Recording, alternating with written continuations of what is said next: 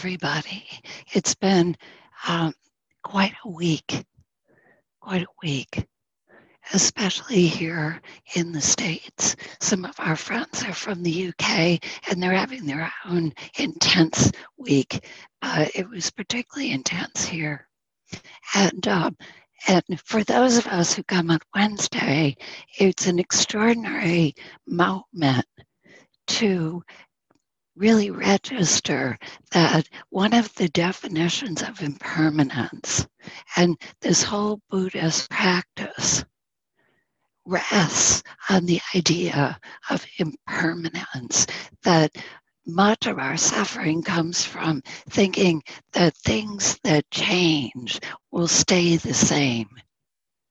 So, one of the definitions of impermanence that's most powerful and most helpful is that anything can happen at any time. Anything can happen at any time. Things can come out of a clear blue sky. And our tendency is to always, of course, want things to stay, the things we like, or the things we don't like to pass. So anyway, on Wednesday, we had this sweet meditation that culminated in rejoicing because our friend Mary Ellen found a parking spot in Brooklyn. Hooray! It was a perfect parking spot. So there was a certain lightness and buoyancy. And she very charmingly shared the good news about the parking spot. And within a couple of hours, we were witnessing a riot at the Capitol. Anything can happen at any time. Anything can happen. And so, in such a world, in a world that's so prone to change, and sometimes radical and dramatic and unexpected change, what can we hold on to? What can guide us? And I wanted to read a very short poem that is practically a motto for our group. I've read it so often. It's called The Way It Is by William Stafford. There is a thread you follow. It goes among things that change, but it doesn't change. People wonder about what you're pursuing, and you have to explain about the thread. But it's hard for others to see. While you hold it, you can't get lost. Tragedies happen. People get hurt or die, and you suffer and get old. Nothing you can do can stop time's unfolding. You don't ever let go of the thread. And what struck me this week, I've always loved that poem, all the more when I learned that Stafford wrote it about 28 days before his own death. He just kept going. And it was natural to think of this thread as the path, Eightfold Path, or whatever the path of your practice, your spiritual practice is. But I learned something extraordinary this week, that the thread that we can hold on to, especially in times of great shock and duress, is the thread of coming home to the sensation we feel in the body. How many times have I said that? And we can try it right now, even as you listen to me. And this is why It's a thread. It's a path. We come back to sensation to begin to remember that we're here. We are here. We're present. There's something in us that glimpses that.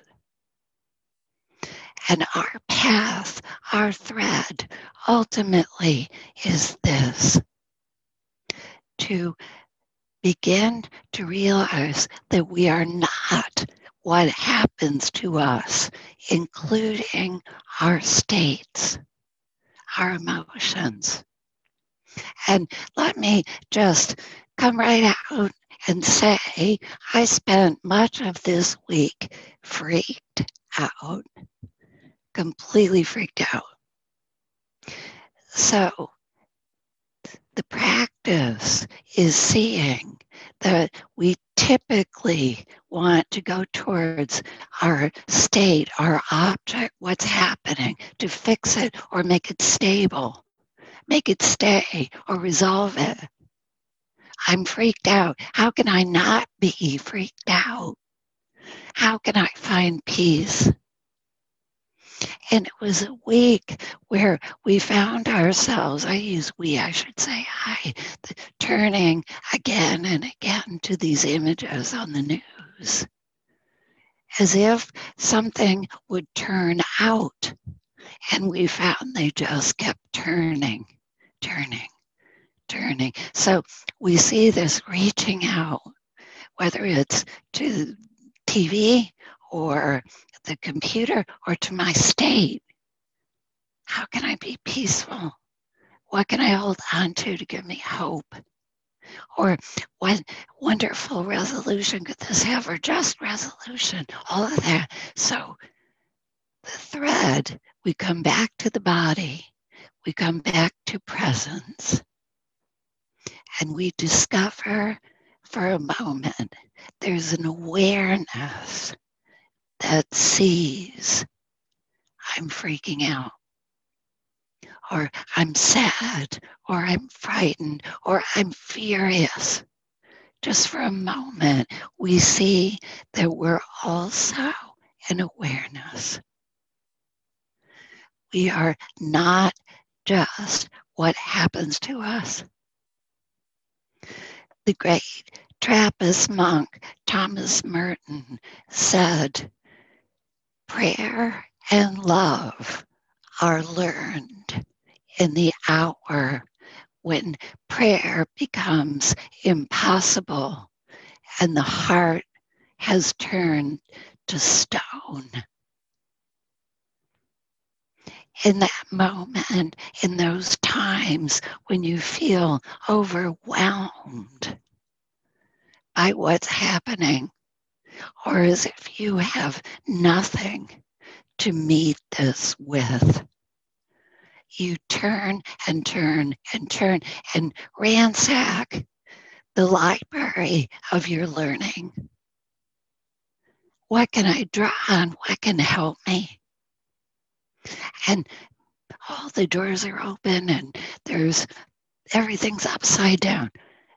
Just for a moment, come back to the body, to the sensation of sitting here, breathing. And notice that you're seeing. Notice that you're aware. And in that moment, you are more present, more aware. And in that moment, you are the counterforce to chaos, to hatred and delusion and grasping for power. The three poisons, the Buddha called them. Because in a moment of greater presence, mind is present, body's present, deeper feeling and sensations are present just for a moment. You're not being taken by any object.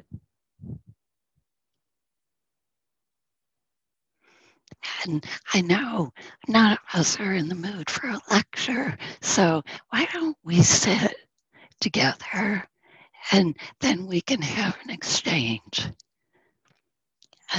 or more poems or something. But let's take a seat right now. Take what the Buddha called your noble seat. And you might feel anything but noble you think. But take a comfortable seat with your feet on the floor and your back straight. And let your eyes close.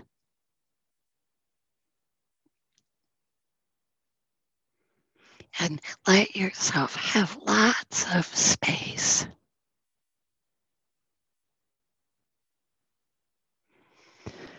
And notice that you begin to open to a life that's quite different than how it feels to be captured by any particular thought or feeling.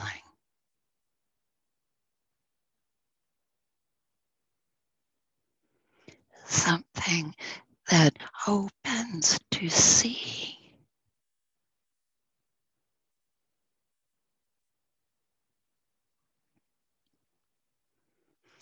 Completely accepting your state as you find it. Completely. Without judging.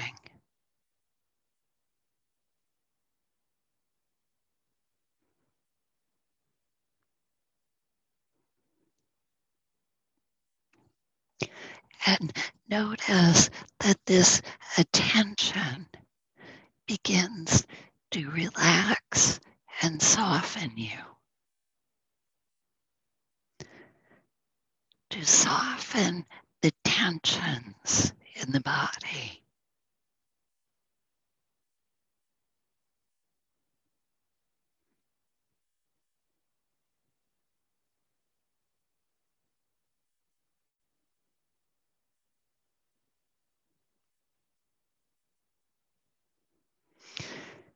Just letting the attention come to rest on the sensation of sitting here. If you wish, you can start with the head and let yourself sink. Head, face, shoulders, torso, hands, arms,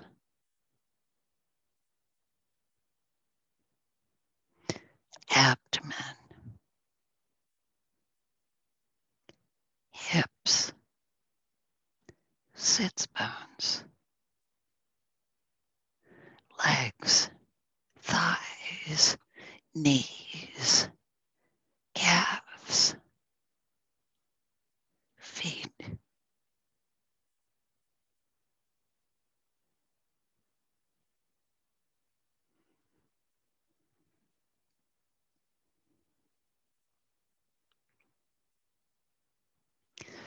And notice how it feels to take in the whole of yourself, the whole of this body, all of its parts, without thinking about them or trying to name them. Just making space for the sensation and weight of the body. Letting yourself fully land here.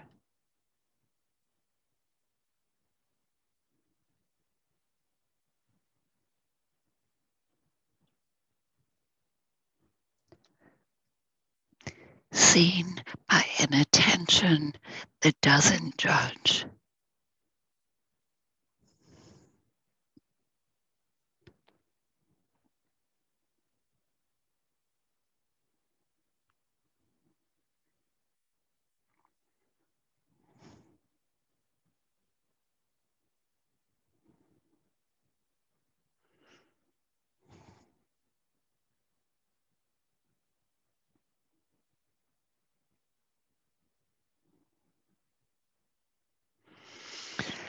And notice that there's a presence here that we share.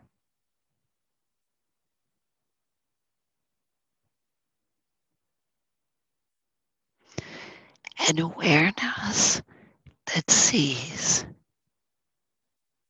without judging.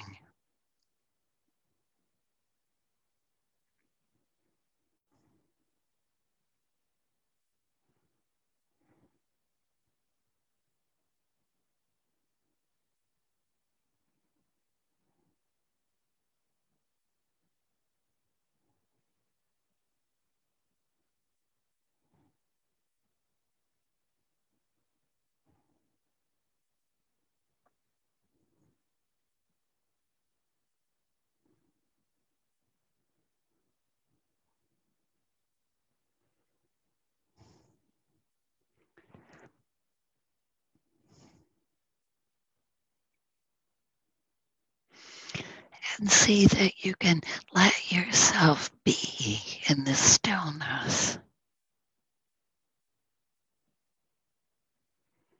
just as you are.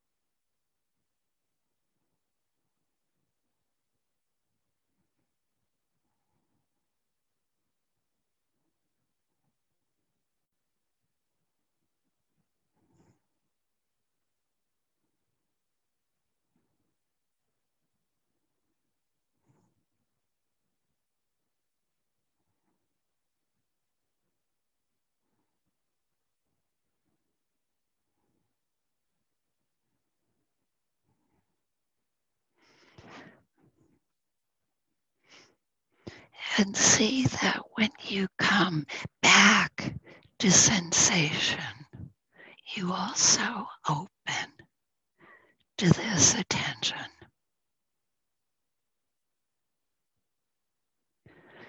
Beginning to remember that you're more than thinking, more than states. Also seeing.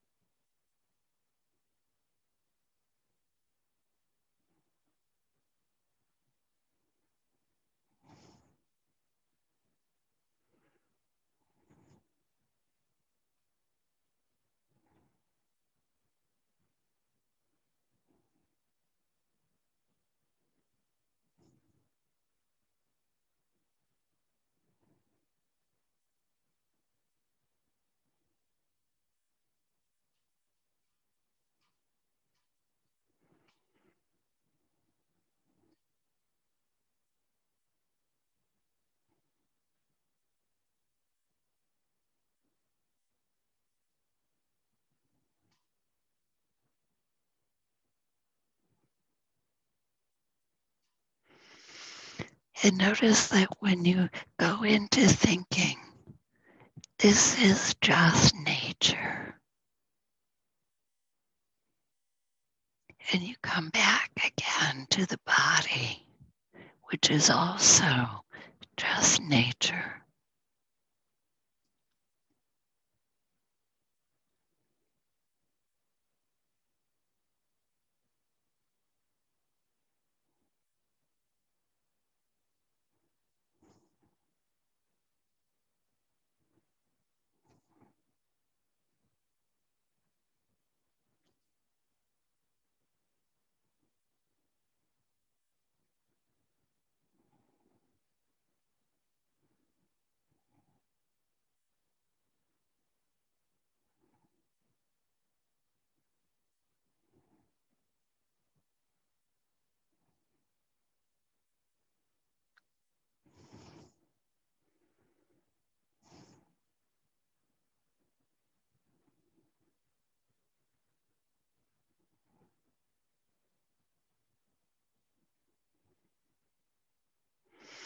And notice you can give yourself to stillness.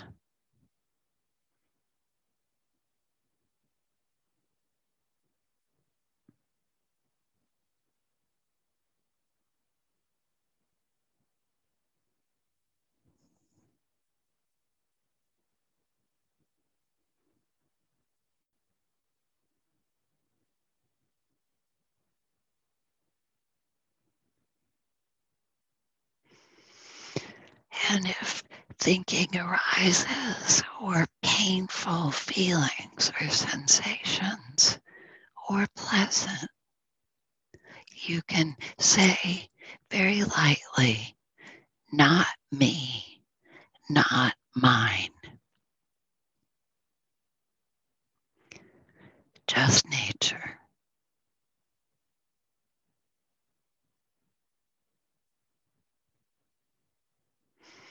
And come back to stillness, back to presence.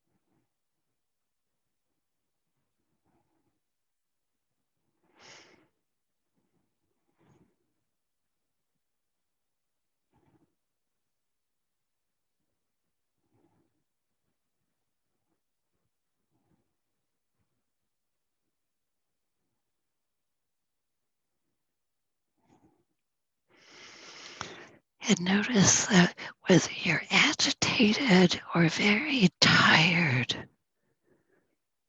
whether you're obsessive or sad, you can say, not me, not mine, and open to a presence that sees without judging.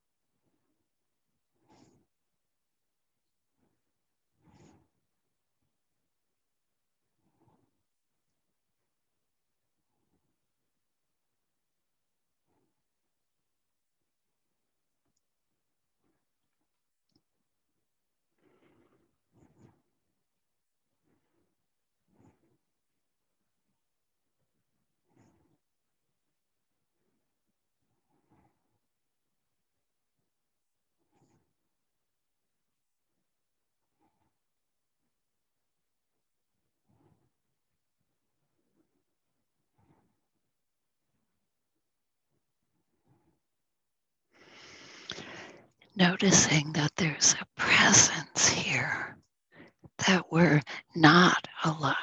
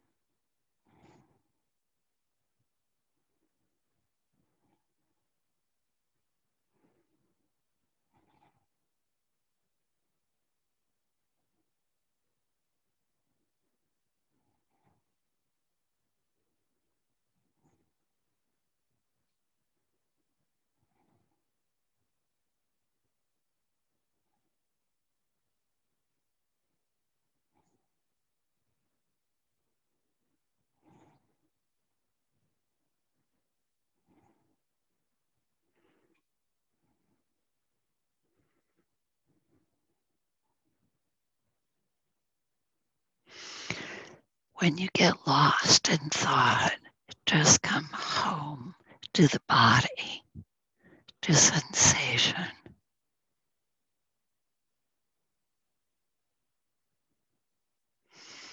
And glimpse that there's a presence here that isn't thinking,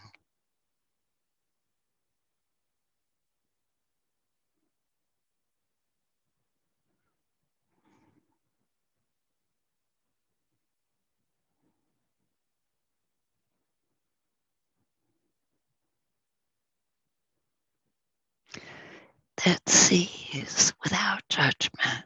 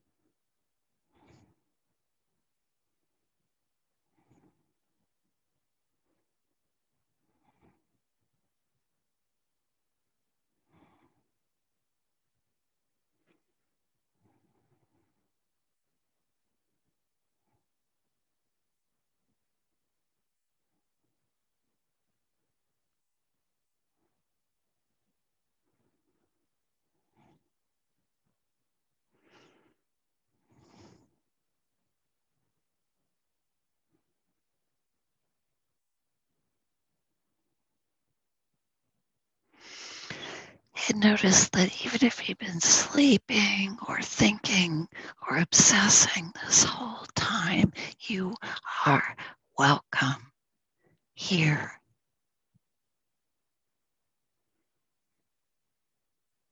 by the light of an awareness that isn't judging,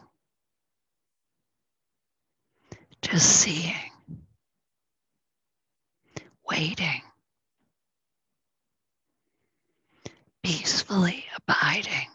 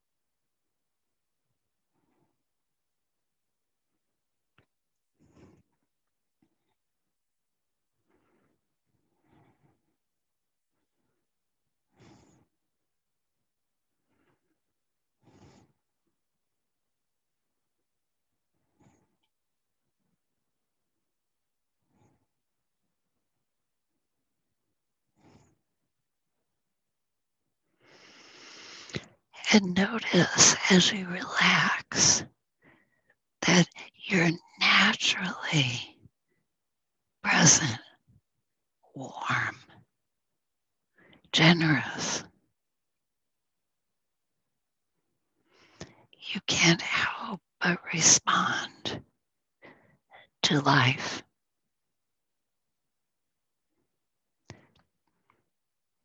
to breath, sensation.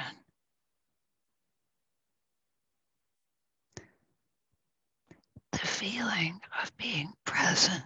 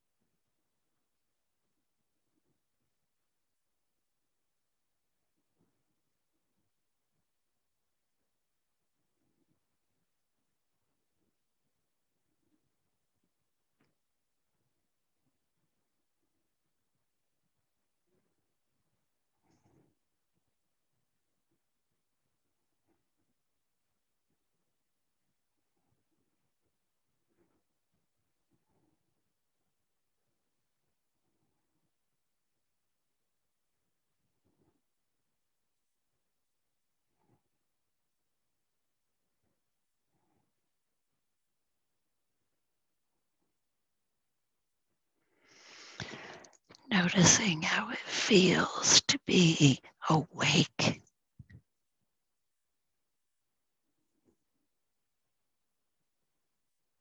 present.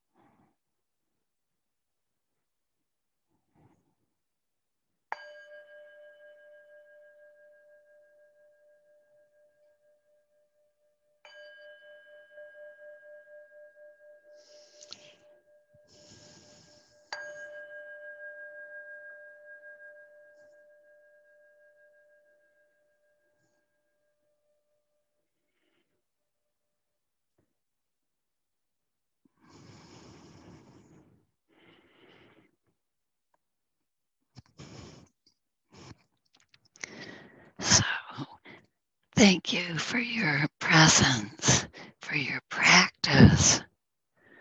And if you have observations or questions about the practice, we'd love to hear them.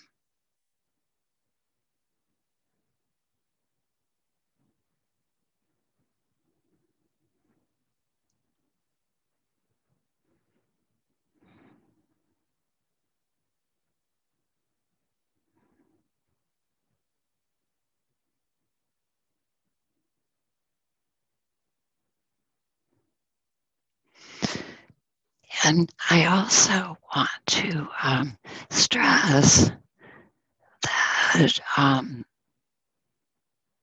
this is a practice for even great duress. And I wanted to share two things that I've been practicing that will be very helpful no matter what happens. The first is that if this is the traditional way of naming this thread, this path, is that we're seeking continuous awareness more awareness with right view. So, what is the simplest thing you can remember? Not me, not mine. If you come back to you, it occurs to you to come back and note, oh, I'm freaking out, and or whatever's happening. If you're saying, not me, not mine, this is right view or wise view. This connects you to the path because it means that you're more than you think in any given moment. You're more than that. And the other thing I practiced this week and that I've shared with some of you is when you find yourself completely at a loss or completely unable to practice or depleted, practice generosity. And the most simple unit you can think of, starting with your own body. And, I sent a note around to some of you, and it can be as simple as, what would you like to eat? Pizza. I happened to have pizza last night, and it was just a very kind thing to give my body. She was craving it. And let that be your practice. Or one of our friends shared that his baby girl saw him upset and brought him her books, which is pretty, not just, cute, but beautiful and generous. And we can treat ourselves that way.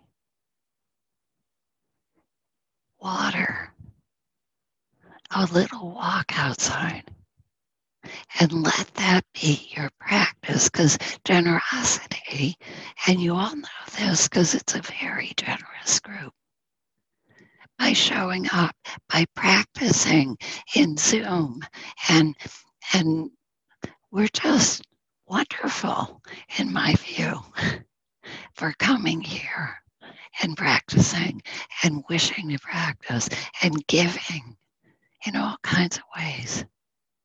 And it's a practice of recognizing that this is the practice. It's another aspect of not me, not mine. I'm more than I think. I'm not alone and isolated. I'm part of a greater life, a greater presence.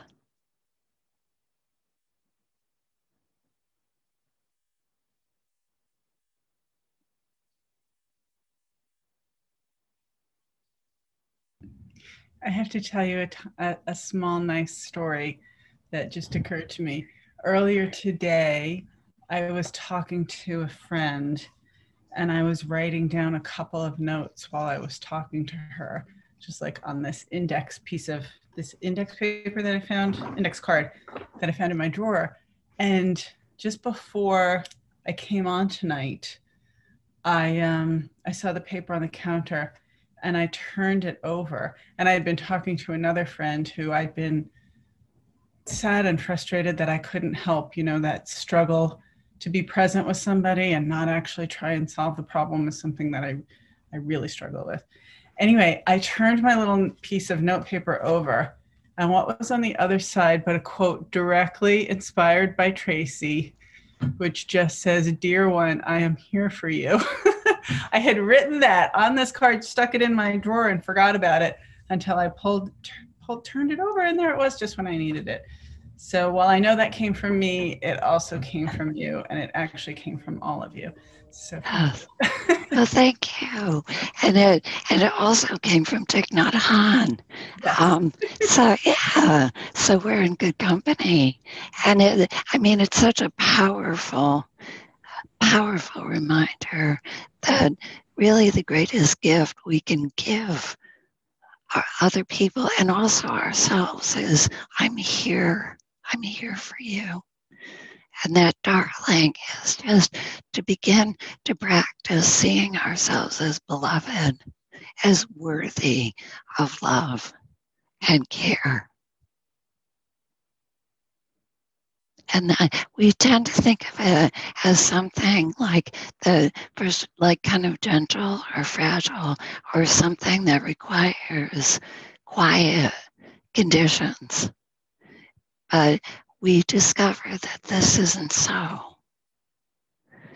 that we can see ourselves no matter what is happening, no matter what's happening.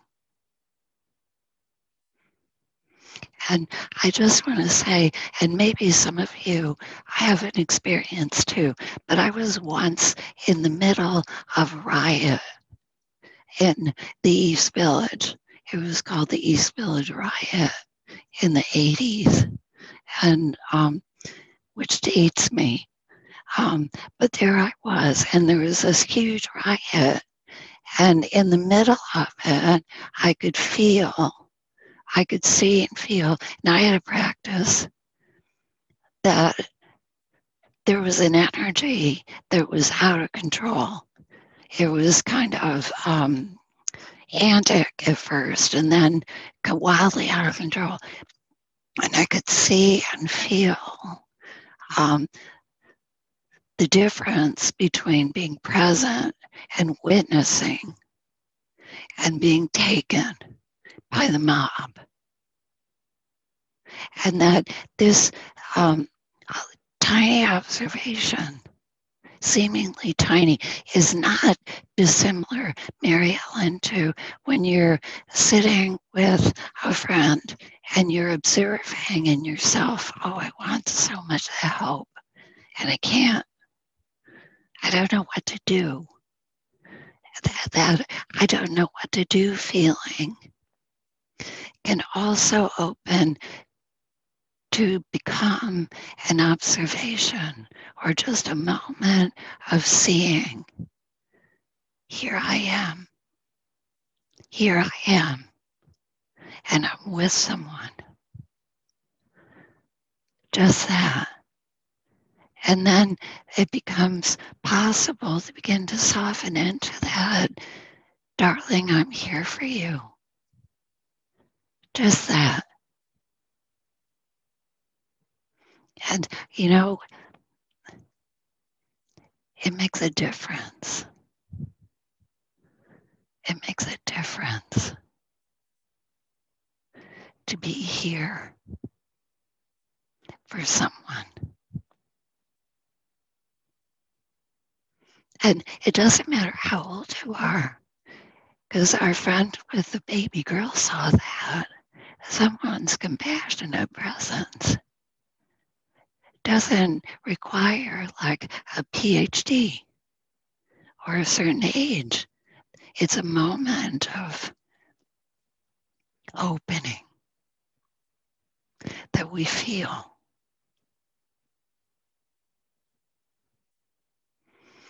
And we can begin to trust that this is the way. This is the way.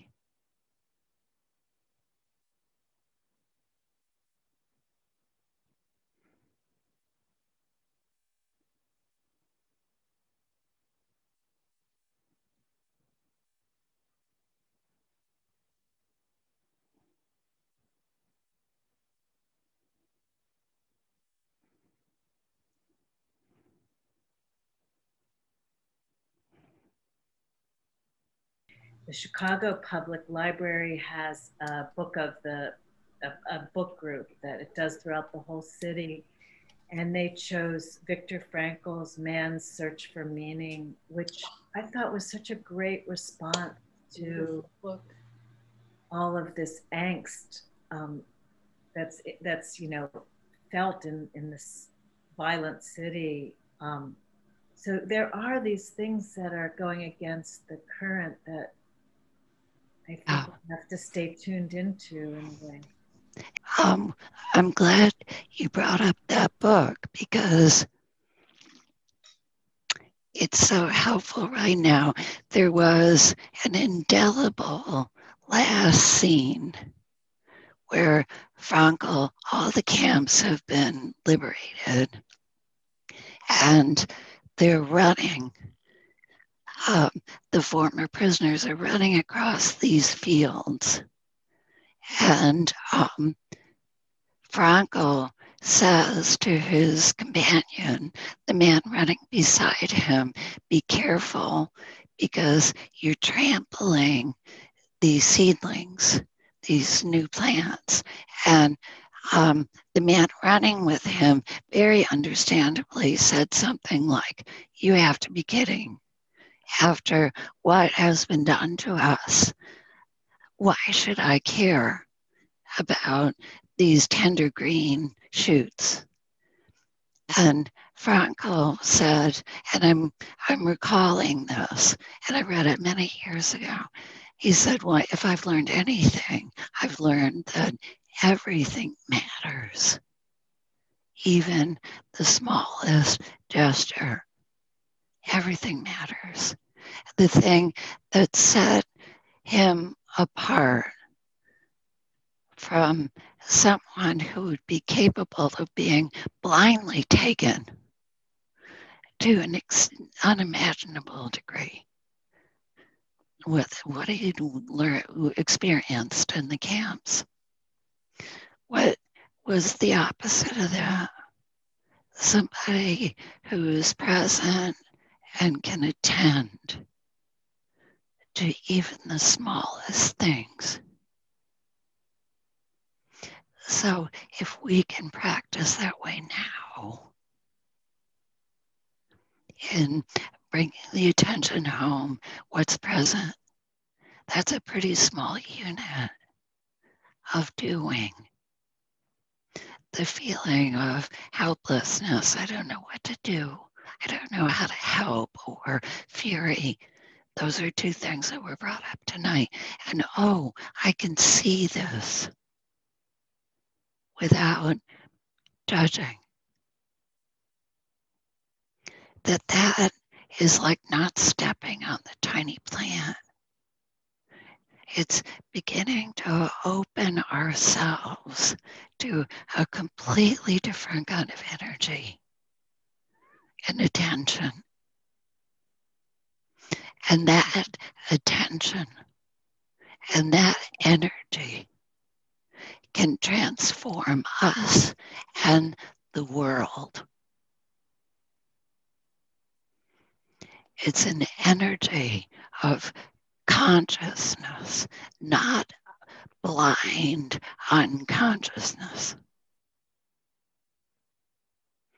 And when Merton said that love and prayer are learned in a time when prayer is impossible and the heart has turned to stone, he means that is when we begin to glimpse that there is a consciousness, a presence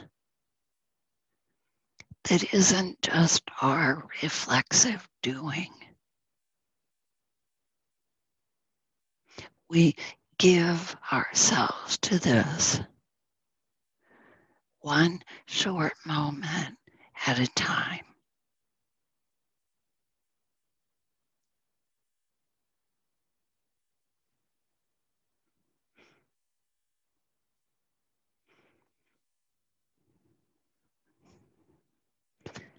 And I was thinking it might be nice in these last 2 minutes to sit and give metta to ourselves and to all who suffer right now. What do you think about that? And we just take a comfortable seat. And again, we're not striving to change ourselves or admonish ourselves or give a task. Just sit with eyes closed and just notice yourself just as you are.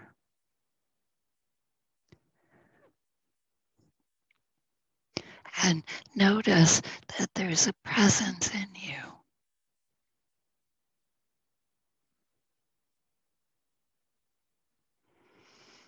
An attention that isn't judging and striving.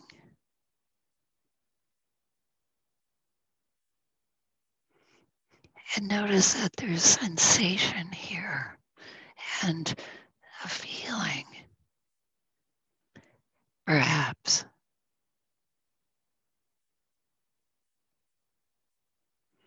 And we let ourselves let this radiate out as a wish.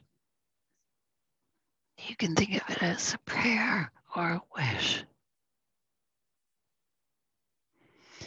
May we all be safe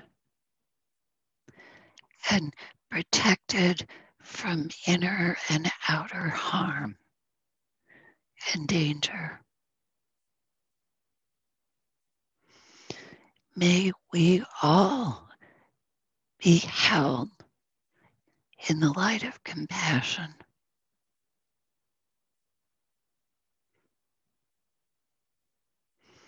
May we all be well in the deepest sense. May we be balanced, present, not taken blindly.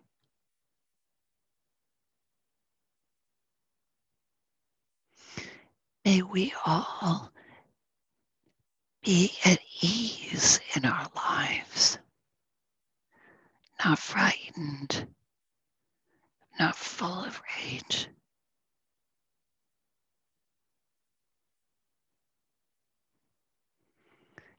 May we all be truly happy right here, right now, knowing that we're accompanied by presence and compassion.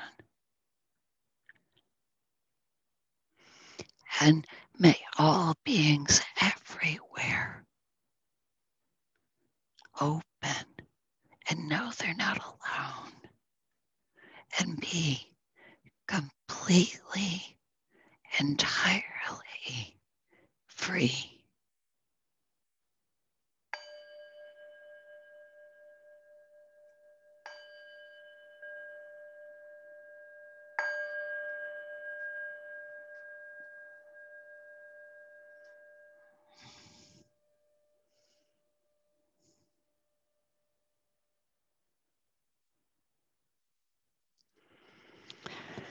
Thank you everybody for your wonderful practice. Thank you for showing up here and practicing and sharing attention.